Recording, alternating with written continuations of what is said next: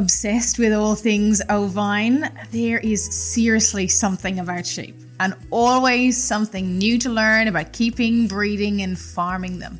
Welcome to the Sheep Show podcast. I'm Jill Noble from Holston Valley Farm and Sheepstud and your host. The Sheep Show podcast exists to help you, no matter where you are in the world, what sheep you breed, what size your flock is. This podcast will help your sheep knowledge and your shepherding confidence grow. And it's a two-way street. I love to hear from you and find out how your sheep journey is going. Contact me via Instagram at Holston Valley Farm or via email jill@holstonvalleyfarm.com.au. Come along on this episode as we explore the amazing world of sheep and sheep farming together.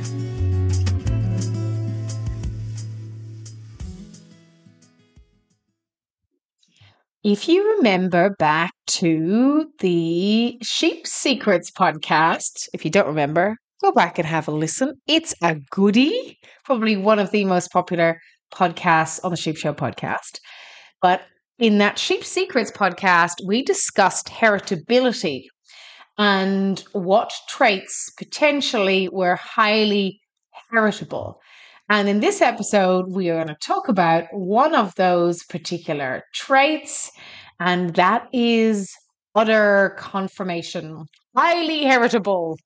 And of course, kind of crucial to lambing, feeding, and weaning, even getting a lamb to weaning stage. So crucial. So let's have a little bit of a chat about how a sheep udder should actually be.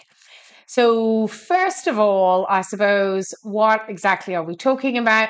Well, we're talking about, mammary glands and the structure of those. And the structure is some secretionary tissue supported by ligaments and veins and lymph nodes and the like.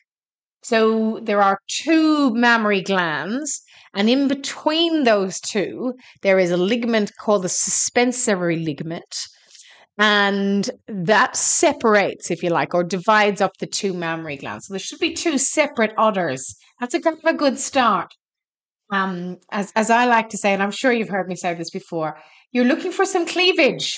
Yeah, you're wanting to look for the cleavage because that's really what it's telling you. Now, bear in mind, this is very heritable. This is one of the more heritable traits, but yet a lot of us just completely kind of either ignore it or don't really pay attention to it. And of course, it's something that is going to pass on from sheep to sheep. And actually, it's so heritable, it actually the mammary gland starts developing in the embryo. And ewe lambs are actually born with everything that they need effectively. And then it's not until they're pregnant that they start to release the chemicals, estrogen and progesterone, which then causes the secretionary glands to increase. And that, of course, then creates milk effectively. So it forms the ducts and then that allows milk to flow. So that happens way later. All the other stuff happens at the commencement of the embryo. I mean, who knew? Who knew? So really what we're looking for is we are looking for an udder and those mammary glands that are well supported and where those mammary glands are well attached to the udder. The udder is a good size, but not too long. Definitely not falling below the hock. So the suspensory ligament is the ligament in between the two mammary glands. And that is the one that is crucial to the depth, or sometimes we call it the length of the actual udder. And if that that ligament gets sort of weak, then the kind of show's over, really. So you want your udders and your sheep's udders to have a strong suspensory ligament. that shows that cleavage between those two separate halves of the udder. That also will help with the teat placement. So, where you have the teats placed in an appropriate position for a little lamb to actually find them, and if the teat surface area is in the right area, then the lambs are going to be able to suckle. And again, we've got to think about how, well, I suppose, intricate this particular organ is and how many issues can actually arise. And again, this design that we're talking about, that's the heritable part. Then we're going to have a little chat here about some issues that can happen. Some can be genetic again or heritable, and some can be more environmental. So the suspensory ligament, we just talked about that. If that becomes weak, then we have pendulous udder. And this is where the udder will hang below the hocks and swing pendulously. And this makes it challenging for lots of different reasons. One, the lambs find that they can't suckle, they can't find the teat. There's too much surface area, there's too much to sort of hunt around in. And then when they do find it, the udder is often quite empty. So it doesn't have a great milk yield generally. And the other problem with pendulous udders is that they can get dirty. And they can, remember we talked about our ovaniones. This is another way that lambs can actually get infected with the MAP bacteria that causes ovaniones. So if there's manure on the udder and the udder is pendulous, swinging around on the manure or swinging around as that ewe is lying down, then that can, in the MAP, the bacteria can sort of attach itself to the teat, and then the lamb drinks and the show's over. Well, not really, but the lamb is now infected with that MAP bacteria. So lots of problems with our pendulous udders. Mastitis, this is not so much about that ligament, but mastitis is where the actual mammary gland gets inflamed. Infection, injury, stress, and of course, like all other diseases, this can be sort of minor or major, so subclinical or clinical. It usually occurs in lambing or slightly after lambing, close to weaning. And again, it can mean that if that mastitis is really bad, that you can be unproductive. So I find I treat a lot of mastitis with vitamin C, and it works quite well. And I've actually been able to get several more years out of ewes that have had the subclinical form of mastitis just by treating it with vitamin C. Obviously, antibiotics too, that you can use if you wish, but I would go with vitamin C first to see how that goes, and then watch for additional treatment. So just see how it progresses. There's another little weird and wonderful thing, and you might have seen it in other animals as well. And that is when the ewe has more than two teats. Polythelia is what it's technically called. And these teats are generally small, generally not functional, generally don't impact the udder functioning. However, sometimes if it's complex, then it can mean that it can impact, like if there's some sort of cistern and street canals and functioning teats to these extra teats, then that can mean that there's an extra point of infection, that the milk production can be impacted.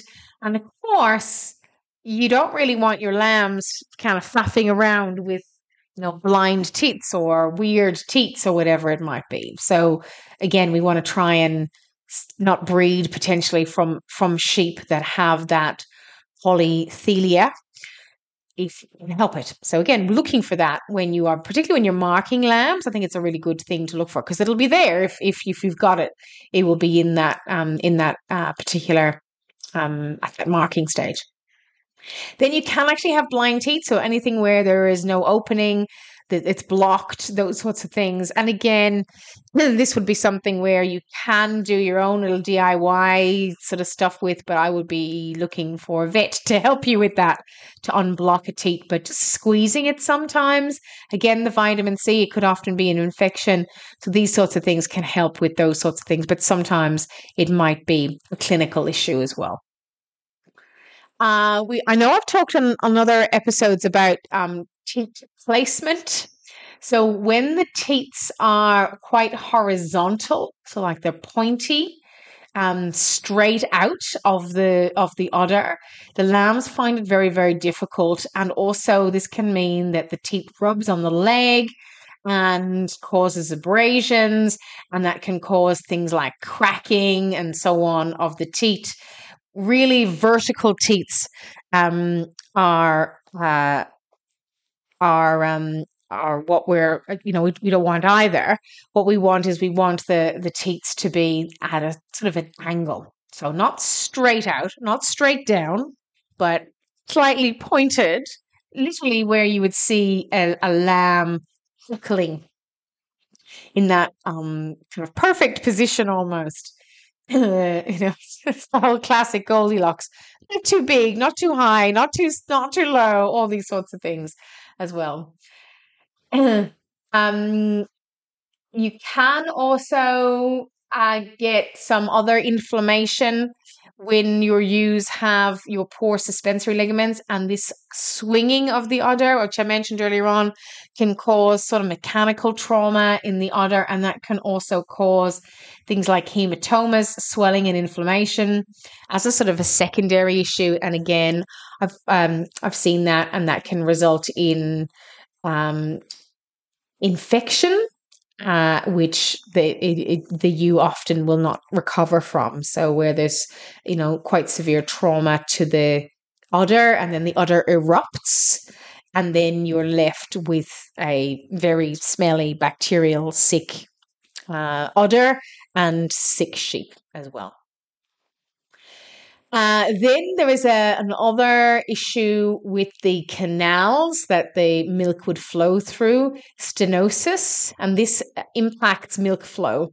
So that means that there's a blockage and that the lamb is very frustrated. They have to drink or suck really hard, and they're going to be slow growing. So this is where, particularly at marking time, if you're weighing your lambs, which sometimes you just have to look at the woodiness of the lamb, and then you can see, yeah, well, let's check that ewe.